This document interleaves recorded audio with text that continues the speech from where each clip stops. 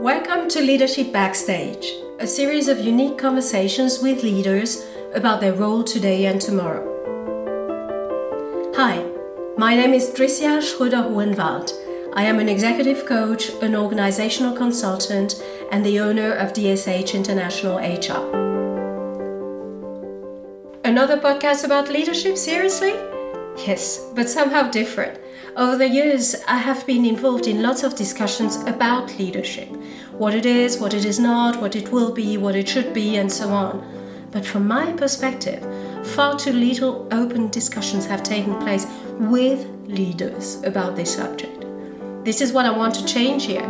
I want to give leaders a voice, listen to what they say, and see what we can all learn from each other. And also, I have worked with many great leaders in the confidential space of our coaching sessions. But this time, it's not a conversation behind closed doors. The leaders here have accepted to share their thoughts openly, and I hope you will enjoy this backstage view on leadership.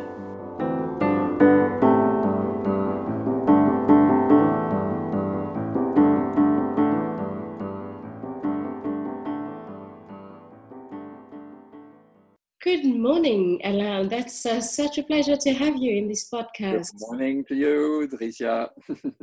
We've known each other for some years, and I had the great pleasure to attend one of your courses, and it was such a pleasure to work with you at that time and to do the supervision with you.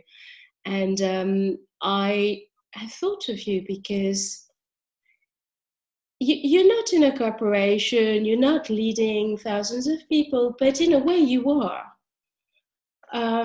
You have worked with thousands of people over the years, and so many people are following you and following what you say, reading your books. You're so productive and so influential in your role as a coach and as a leader in the field, that I thought that belongs in this podcast. So welcome, Alain. Thank you. And I thought we may just start with your journey as a coach and as a thought leader, because you started a long time ago as an entrepreneur. We are now in times where I think lots of people have started their own business or their coaching or whatever business they have started, or they are maybe thinking of that, and you have done it for so many decades now, and people may learn from you. So what was your first, let's start with the beginning maybe, and what was your very first idea to say, okay, I'm going to start my own business, I'm going to go my own way? How did it start? Actually, I could say I never had that idea in mind. And on the other hand, I've always been totally independent. So in a way, it's natural to be my own self-employed person in a way. It's a kind of one-man entrepreneur. In other words, you have to do everything for yourself and make it work and so on. So I've always had that kind of very jealous of my independence and not rebellious, but independent. I've never had anybody tell me how to think. And even in France, when I did my military service, I got into a lot of trouble because I would, not accept to do stupid things, and I would say it. I'm ready to follow anybody. It's not a question of being a leader, but it has to be in some form of general intelligence. It has to have a purpose. And in a way, I've always had my purpose. So when did I start having a business? Actually, I was first employed as a first employee in a starting business in 1976, and in 1977, the people who were doing this business were actually a lot of self-employed people. The business was sort of a shell with only one employee. That was me. They didn't get along very well, so they named me manager of the thing because I was probably the most insignificant person in the whole lot. And for a while, I tried to get them to get along, and then I gave up, and they left. And so I was left with a company in my hands, a shell. What kind of company was that? It was a trading company with transaction analysis at the time. Mm-hmm. And so I wrote a first book at the time on transaction analysis, and it became a bestseller. It's still selling. I think it probably, turned out 1 million copies over 45 years, which is not much per year, but it keeps on selling. And so that sort of put me and the company on the market. And I was, so I started working for myself in the company and then hiring people, and gradually it developed and developed and developed just out of natural growth. And I had to learn how to run a company. I had no business background or anything. My education in the States was ethnology, social sciences, and a nice Presbyterian Middle West college. 2,000 students at the time. So I was nowhere prepared to go into business, quote unquote, and I wasn't motivated by making a business and running a business. Motivated by, in a way, more than a leader, I would say, well, yeah, I'm in sort of a school of thought type of leader, or yes. I've developed a kind of frame of reference and what the thinking around systemic work, systemic coaching, and systemic work in organization. But before coaching, I was actually a systemic consultant. So I sort of brought that into coaching when I became a coach. Alain, when you said earlier that you always had a sense of purpose. I know that lots of people are looking for their purpose, for the purpose of their life, activities, and you've always had it. What does that mean? What kind of purpose did you have? Well, in a way, my interest for systems thinking is that I've always looked for what was the meta system. In other words, what's the system above systems? What structures everything? What's behind everything? Mm-hmm. And today in quantum physics, we could probably say math. Mm-hmm. In other words, math actually is the direct access to the underlining hologram of existence, and the universe is a hologram, and we're perceiving it through our fractals. But I was looking for that. I think from the teens. I had rather, I was a sports honcho in an American high school in Egypt, and already considered a kind of figure, but because of sports and because of, and sort of social popularity, and basketball champion and so on, and, pole vaulting and stuff. So people would look up at me, and I had a kind of, I would say, aura or something, but in a high school sense. But at the time, I had a spiritual call in a way. In other words, what's behind all this, and what's the system behind systems? You could say it's spirituality. Yes, it is. And in a way, the best way I found, without going into guru things and so on, is to go into research with clients, and systems analysis gets me closest to it, and today quantum thinking, actually. which is my latest book, as a matter of fact. If I can do some advertising here, it's on Amazon, and it's Quantum Coaching, or Quantum Thinking and Systemic Coaching. Yes. Alain, so what I'm hearing is follow your calling, your curiosity, the topic, and that is really the center of your interest, and this is what you have been doing all your life, basically. And it's focused on my development. Yeah. In other words, it's today, I think the best way to develop myself is to develop other people, and the best way to develop other people is to develop myself. And that also is completely quantum. In other words, there's no out there. I mean, clients are projections, and I fit into their projections. And so how do we accompany our common, fractals, so that we can grow together and grow our, participation in the universe? But why was developing yourself so important for you? Because they are probably, we all develop in a way, but we don't all do it in a very conscious way and so intentionally, the way you did it and the way I may do it and some other people. So why was it so important to you to develop yourself?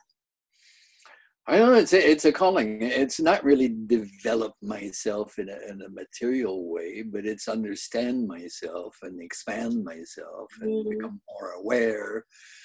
So I went through 20 years of therapy, and I did a lot of breathing work, and even as a teenager and later, I used to go snorkeling, diving, 30 meters underwater, which is hyperventilation, and then diving, hyperventilation, and then diving, and so on. And you do this 8 hours a day, you go through some freaky experiences. So through body work, through therapeutical work, through all kinds of different ways. I was in the States also in the glorious 60s and 70s, during the hippie period, and there's a lot of mind expanding exploration at this time. That has influenced me in a way. I could say, probably in my thinking today, I'm nothing more than a sort of flowered children type of person that hasn't stopped, but just changed the way I speak. In other words, or communicate, or I'm still a sort of product of the 68 to 67, 69. How old were you at that time? I was in the States in 68, and I was therefore 19, and stayed there 7 years, from 67 to 73.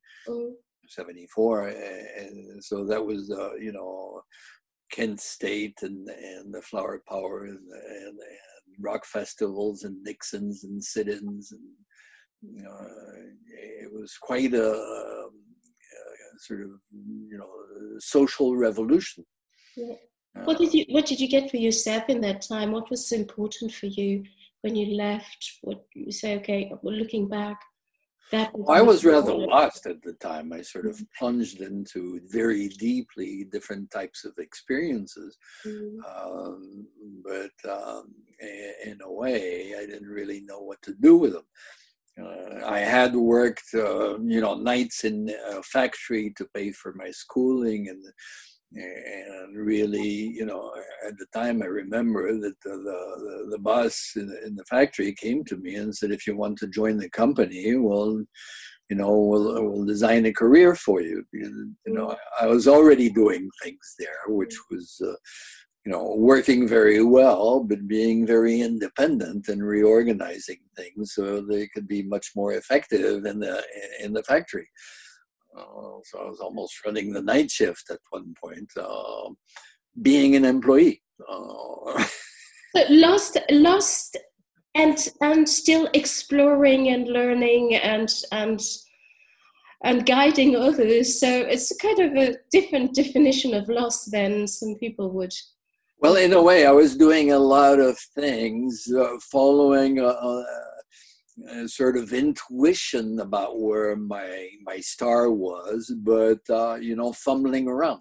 Yes. I can say today I always followed my calling, and I can almost verbalize it well. But all this when I was 18, 20, 25, 30, even 40 is a kind of dotted line. Yeah. Gradually, as you grow, your dotted line becomes a pretty clear groove. Yes, and the picture, and then you see the picture looking back. Looking back, you can see it's a straight road. Looking forward, it looks like a fog, but looking back, you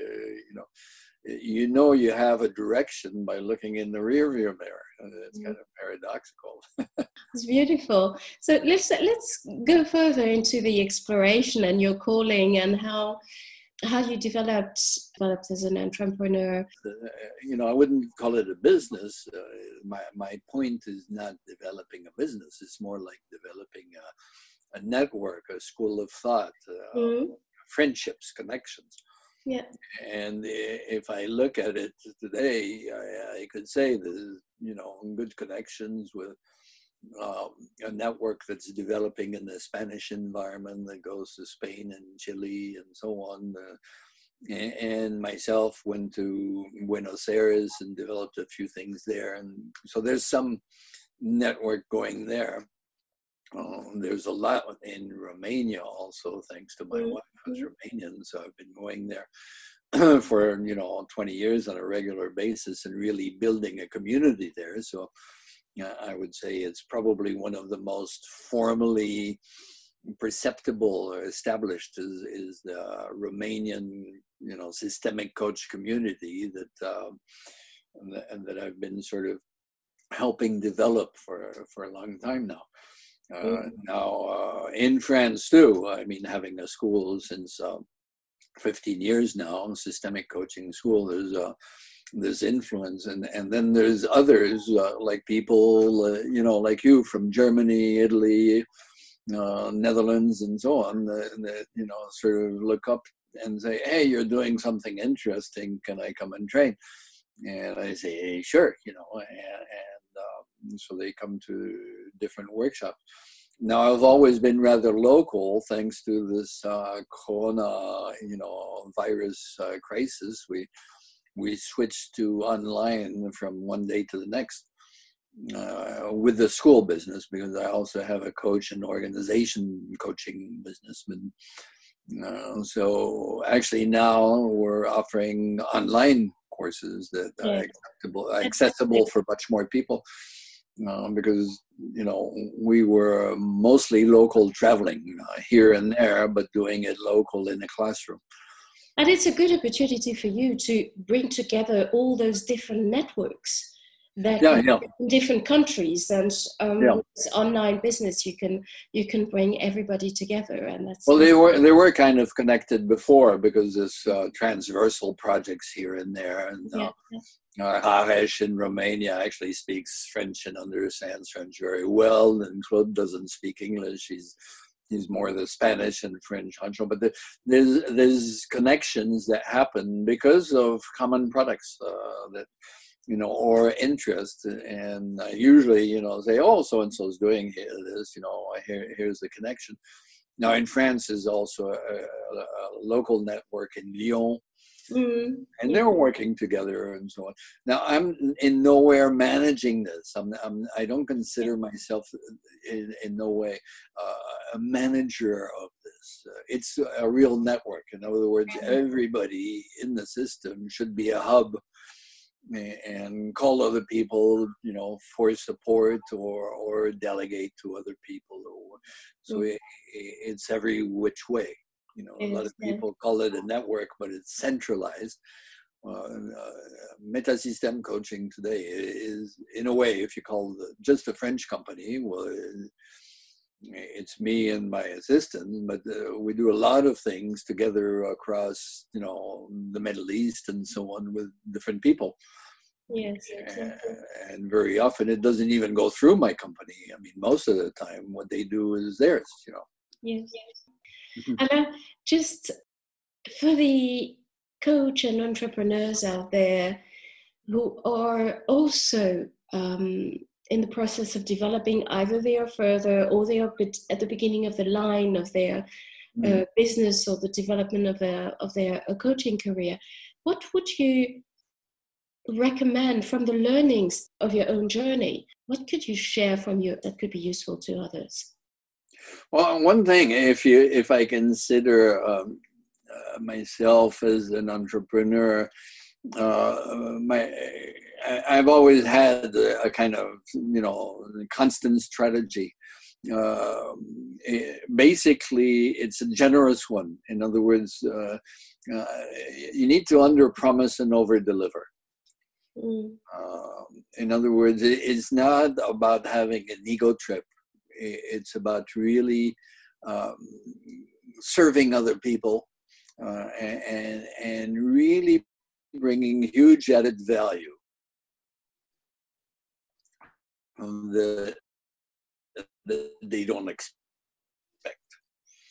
In the company, and they hear a lot of different advertisements, different people. Okay, a lot of different people tend to oversell, and then when you scratch the surface of the marketing, well, it's just a repackaged old stuff,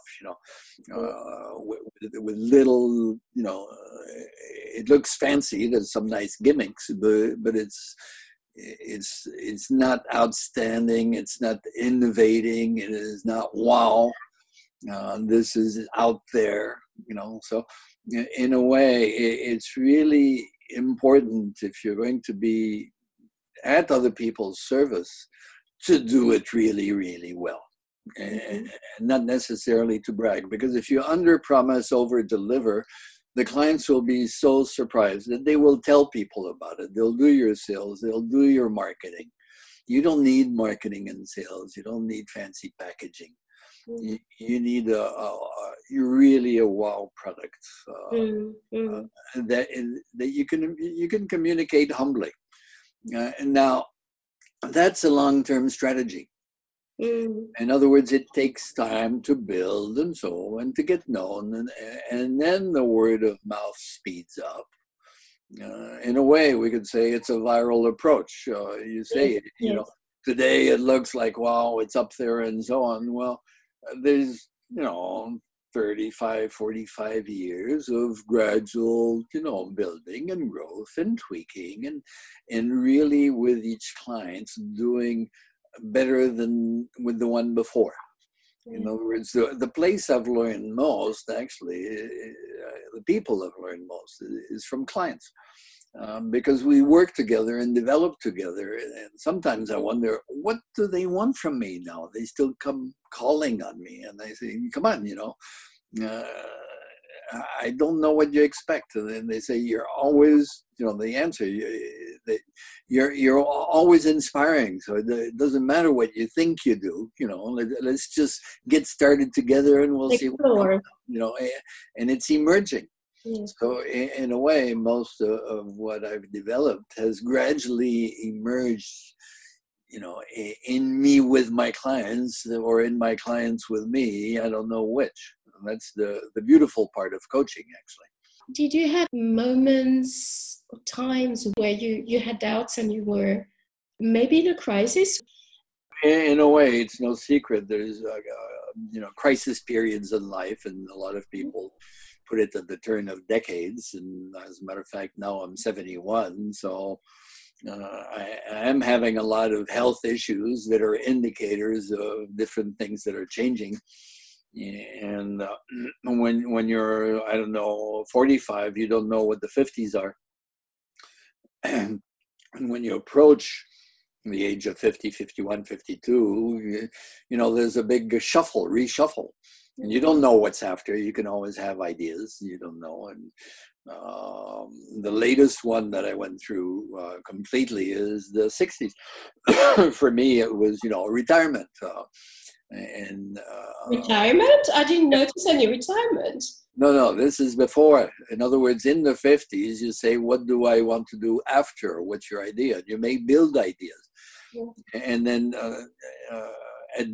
administratively in France, you have to retire because you change your status and you start getting retirement.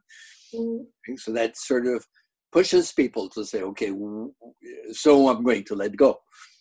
Because that's the status administrative thing. You can't work in the same way after you're 65. You can't be salaried after you, and so on. So that pushes you to a form of deadline, and it creates thinking. But I think even biologically, you go through that. And so you have a bunch of ideas, but when you go through it, you actually end up doing something completely different. The 60s are really liberating in a way. And I started traveling all over the place again and so on, and developing other things. In the 60s, I started so many projects that are still pending. In a way, that's the great part about this virus is I finished 2 books, so I can finish another 2. Because I have at least 4 or 5 books that were ongoing. Your head. No, ongoing. Some, one is still hanging there. It's got over 50, 60 pages. It's not even in form. If I work on it, I can finish it. Another one, some are in English and need to be rewritten in French and vice versa. Some, I can update a few that are in Kindle. There's a bunch of things. There's online projects. All this are of the 60s. Now I'm hitting the 70s, and again, I'm in the middle. I'm still 71. I think it'll probably last at least another year until I'll be able to have a heads up on what's after. But you reshuffle, so there are doubts. Yes. But fundamentally, you still have the same Northern Star. Yeah, I like the word reshuffle because it takes the fear and the dramatic out of the word crisis. It's just. I mean, this is, I don't want to repeat obvious things, but people say crisis is opportunity, et cetera, et cetera. Yeah, whatever. Yeah. It's a concept for a lot of people, and coaches love to gargle with it, but I see a lot of coaches today that are freaking out, saying, where's my business? What am I doing? Et cetera, et cetera. And a lot of people just watching TV all day and saying, when's it going to be over? Which is okay in a way, because sometimes we go emotionally through these periods. So sure. Everybody's human. Sure. A good depression is worth it. Stay in the bottom of your bed, keep the lights out, and use it. Okay, but when it's over, get up. Don't depend. I mean, don't be environment dependent or weather dependent. Some people say, it's raining, and they get depressed, and they say, when it's over, I'll go out. Okay, and this is the same thing as coronavirus. In other words, if you're weather dependent or environment dependent, you're dependent. Yes. I've always loved my independence. Yes, that's a lovely statement. I love that. And talk to us a bit about the. I love this. You talked about it at the beginning, but what is systemic coaching? What is it? That's. It's hard to say in terms of theory and so on, but basically you don't look at things the same way. You kind of look at interactions and flow rather than entities. I could give a rapid idea, for instance, in terms of teams and team meetings. Just give us an example. That's good. Oh, okay. So imagine you come in an executive team that you know very well, and you observe the process for about 10 minutes. What I mean by process is not the content, but what's going on. Where the people are sitting is already a statement.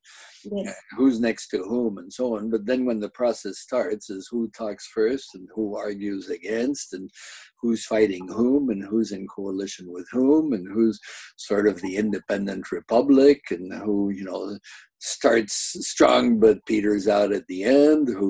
What's going on? Make a mapping of this, yes, which is basically, the interactive map over a sequence, a 10, 15-minute sequence. Now, what happens if you come in another meeting a month later on a completely different subject is you may see exactly the same sequence between the same people. In other words, the sequence is predictable, the process is predictable. You can probably say that meeting subjects are just excuses to get together and show who we are in terms of systems. In other words, the main reason to have meetings is to repeat and remind ourselves of what's our pecking order of sorts, but in much greater complexity. It's not a linear pecking order. It's a form. This form, you could say, is the DNA that is going to be materialized by content. So, even the decisions that come out of those sequences are always the same. In one case, I mean, it's rather common. The decision is we can't decide, we need another meeting. In other words, a meeting is there to provoke another meeting so we can repeat our process. And this is reassuring. Our process is who we are. It reminds us of who we are. Now, it evolves slowly over time. Now, you could go, if you want to go a little further, to another meeting in the same organization, which is in another team, and you may see the same process carried by different people. In other words, if in one meeting there's two people fighting in the middle and their disagreement really structures everything.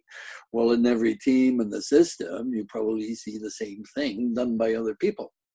So you could say that a meeting process has nothing to do in an organization, specific organization, has nothing to do with the people there, nor with the subject they pretend to be working on. They're just repeating the process in every organ of the system with the same DNA. Mm-hmm. Yeah? Now, if anybody comes in and changes this or tries to change this, well, like anybody, everybody's going to agree that you have to throw them out, reject it. Okay, so that's the problem with change management, is that systems call you as a coach and say they want you to change, to help them change. But the game is, if you bring change, we'll kick you out. We'll reject you like a virus. This is organizations are organisms. That's why we call them organizations. They're not mechanisms. They're not mechanizations. And so a systems approach is a kind of biological and I would say quantic look at what's going on that has nothing to do with the surface of things. Now, for us, if you look at things this way, the question becomes, how do you tweak the processes to bring change? Because bringing a different subject doesn't change anything, and bringing a different person doesn't change anything. So changing people doesn't change much. Yes, that's just like most organizations know that when they are really, if they are really, really honest. And really reshuffling everything by reorganizing, you wait till the dust settles and you have the same problem. So it's just postponing, actually. But the real, systemic change is accompanying systems to change their processes so that they don't repeat the same thing no matter what they do and no matter who's there. Interactive operational processes. It's not relationships. A lot of psychologists will say, we have to work on the relationship. No, this is on the people level. You can, but you don't have to, because it won't change processes. A huge impact in influencing the system. Yeah, look at it honestly. In the last 50 years, there's a lot of individual, psychological, relational work in organization. What has changed in terms of systems? Nothing. Nothing, yes. Most of the time, when somebody really develops individually in an organization, he becomes unadapted and he leaves. Most of the time, the result of excellent coaching is your client quits, because the client develops, the organization doesn't. The discrepancy becomes bigger and bigger, and the client leaves. So coaching does help individuals get out of unhealthy systems, or at least systems they end up growing out of. But systems don't develop because nobody coaches systems, and systems don't want to develop. Yeah, they're much more resistant than individual. And give us an example of intervention you do that helps develop systems. Well, I mean, for instance, you can have a lot of different models, but it's accompanying them to change their processes. So, I mean, you can be really basic about it and say, okay, in your team meeting, experiment with operating process, which is the following. Whenever somebody says anything, he doesn't speak again until 5 other people have spoken. You need to count it on your fingers. Okay. So you don't speak again until you've heard 5 different people speak. Okay. This is in a team of 7, for instance. So you play with the system, basically. You play with the operating trick with the system. Yeah, you play with the operating processes. This fits in any system, no matter the personalities and no matter the subject, okay? And the individual and what... It's not a question of, my personality, my emotions, or my superior intelligence and my arguments. It just cuts all the bullshit to basic operating principles. Now I'm giving you a very simple one. Yes, of course, over time, we've played with the complexity of this, and there's a lot of different things that can happen. Yeah. Now, unfortunately, the result is it may completely change the organization's culture.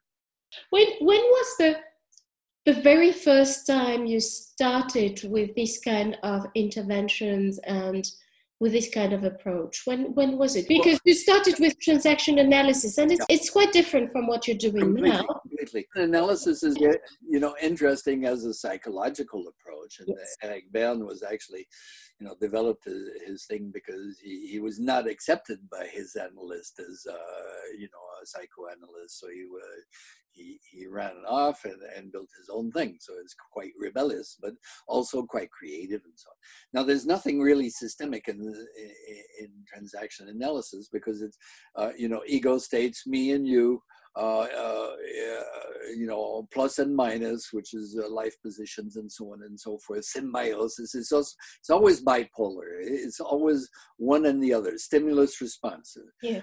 Now, there's 2 concepts that I, started getting excited about. One is some triangular games where you have more than 2 rows. Okay, so you start bringing complexity, or the drama triangle where you always have, 3 possible roles, which could be 3 people, and then there's also the public, so that brings it to 4, and you start getting complexity. And also the triangular contract that, I used and really developed into a lot. So it was an opening towards more than bipolar triangulation, we could say. As soon as you start getting into triangulation, you become systemic. At any rate, at some point, I was doing some work with, it all started actually quite specifically. I was quite creative on learning exercises and games and architectures. And a team of internal trainers in a company that was called Talbot at the time. It's actually Peugeot now, but it was a French car company. Had an internal team of trainers, and they asked me to train them on my training methodologies, not on transaction analysis, but on some exercise, games, tools I used, and so on. And I told them, okay, I can, teach them how to use it, but let's do it with you being the client. You'll learn by doing it yourselves first. And that was the first time I applied some learning exercises in a real system, because they worked together all day and their boss was there. And so by accident, I started doing things within teams instead of, as we used to do it all the time, is, open training, even in companies. If you train salespeople, they say, okay, we'll bring salespeople from all over the country. They don't work together. It's better that way. They'll get involved more. It's to protect them and so on. But actually, it's to avoid working within systems, real systems. So gradually, I realized, if you work with real systems doing the same thing, you get 10 times more result, because the team will continue and follow up and carry it. It becomes a collective sort of project. If you train an individual, he goes back to his team, the team doesn't want it. You train the team, they go back and they do it. So even if you want to do, teach accounting and teach it to a team, you'll have more results. So I started generalizing this in a, training business at the time. And as a result, it became more and more a consulting business, because working with teams, you follow up and you start becoming the team expert for them. And so it was called team building, but I actually call that team development, because it was already looking at interfaces. It was not about relationship. It was, developing there. And gradually, it became management teams and sales teams, and then executive teams. And then, so I grew up, we could say, in a hierarchy. So growing and learning and experimenting and using what you have learned so far and applying it and learning more. And expanding and extending your impact. And then by accident, later, I stumbled on this family therapy book by Palazzoli Salvini, Milan people, doing very interesting. family therapy. And when I read the book, I said, hey, that's what I'm doing, but in a different field, and I started really jumping into systems analysis much later, because I was doing it without having the theoretical background, but then all of a sudden, through that approach, I got into, Palo Alto and so on and so forth. And then today, more quantum thinking and biological thinking, and getting models where I can out of organizational models, because those are, as far as I'm concerned, they're dead models.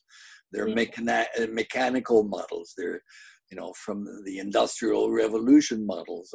This is completely out of date. If you want to talk about the millennial shift into,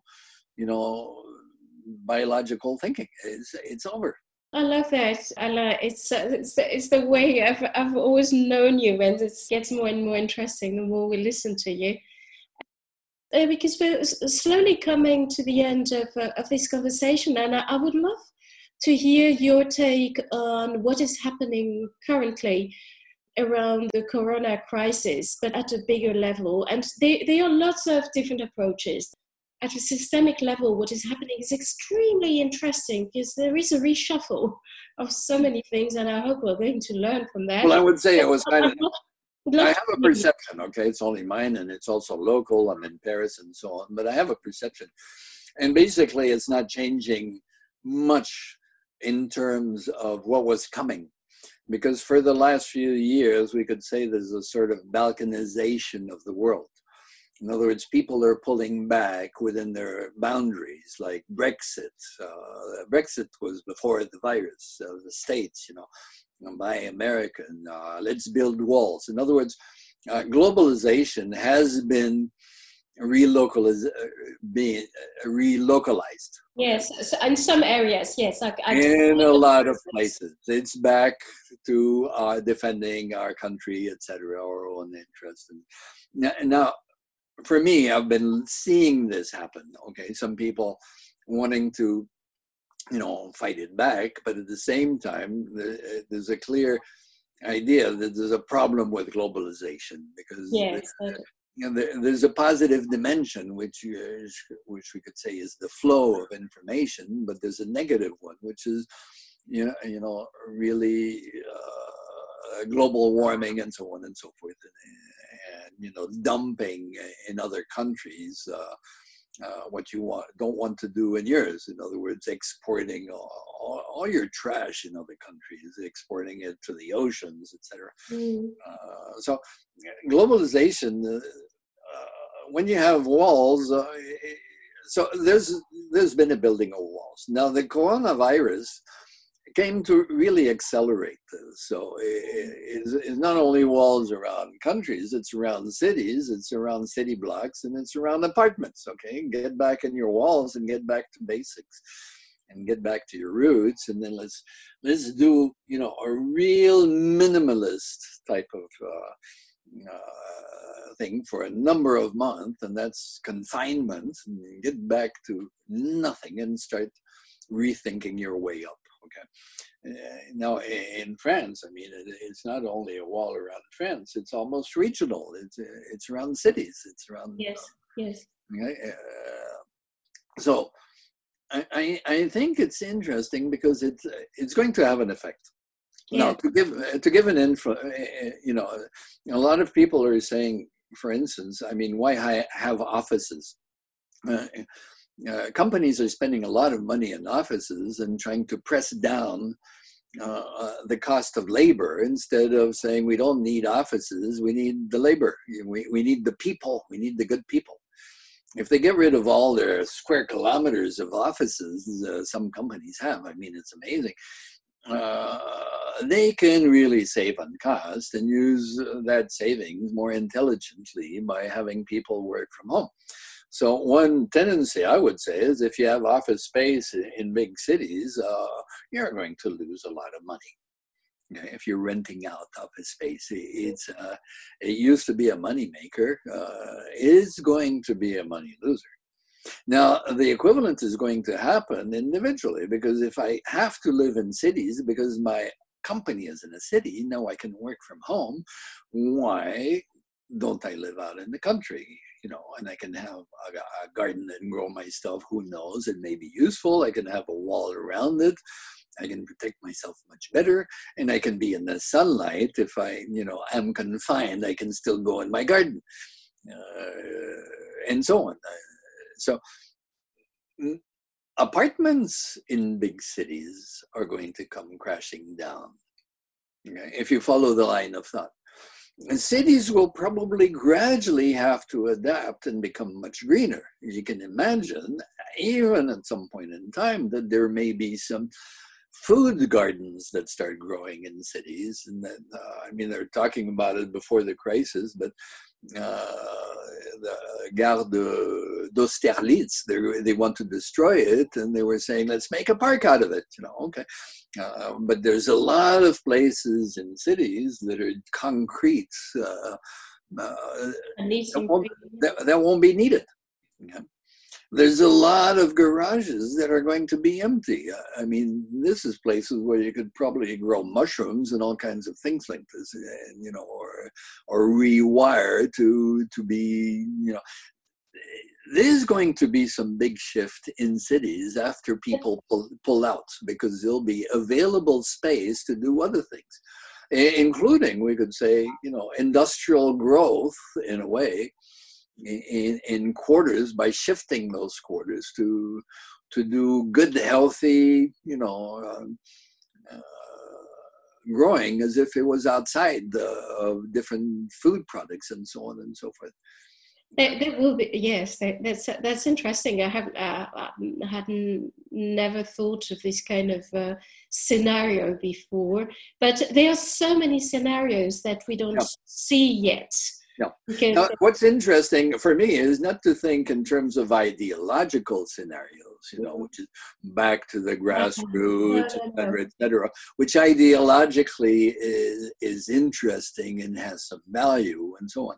But to think more in terms of what's going to be necessary for big companies to survive, and what is going to be the effect of this, and where does it go? Mm. And one obvious dimension is people have learned how to work from home, and they have learned how to meet, have meetings from home, be online, and they have discovered that they waste much less time, and the company has discovered that they're much more effective. The 1 hour online meeting is 10 times more efficient than a 3 hour in the same room meeting, because you eliminate all the politics and so on. You have to be effective. So the effectiveness of, 5 online work between people, 5 hours, very clearly goes beyond 8 or 10 hours in an office, because you eliminate the politics and so on and so forth. It gets much more results oriented. So people are going to have to look for the political relationship, ego type of things that they have in meetings. They're going to have to look for it elsewhere. They'll find it if they look for it, but they'll find it, but probably not in their company anymore. Okay, so actually, online work is going to clean up a lot of things, and companies are going to realize this is much more effective to achieve results than all our political stuff that we have with our publics and so on and so forth. I mean, a lot of it, is the higher you are in a company, the more you need an audience for your ego. Come on, So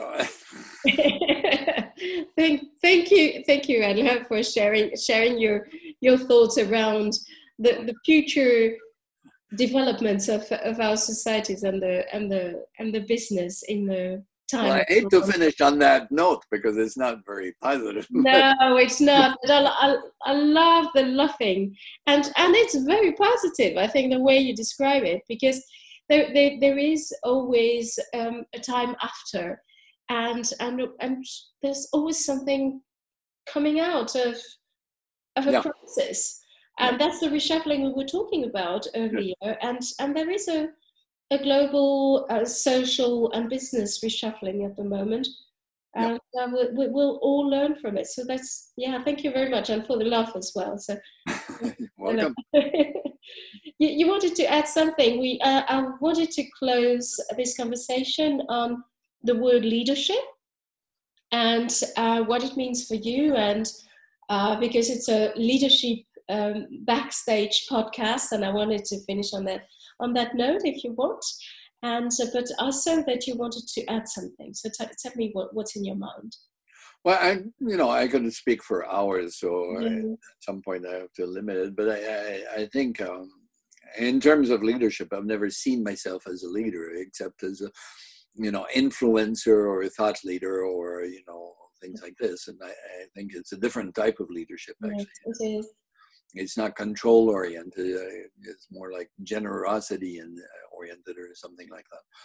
At any rate, thank you very much. If I have a last word, I think that's the most important one. Thank you for this opportunity, and it's nice to see you again. It's been a while. I've been following you all over the world on your trips through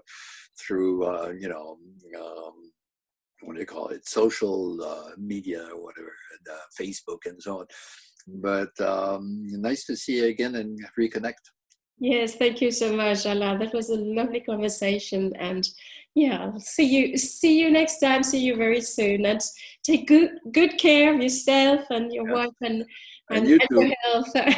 We still need you out there. Bye-bye. Bye.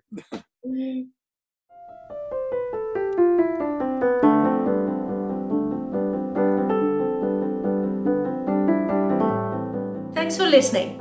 That was another edition of Leadership Backstage. I hope you enjoyed what you heard, and if you want to know more about me or have a conversation with me, you can get in touch via dsh-internationalhr.com.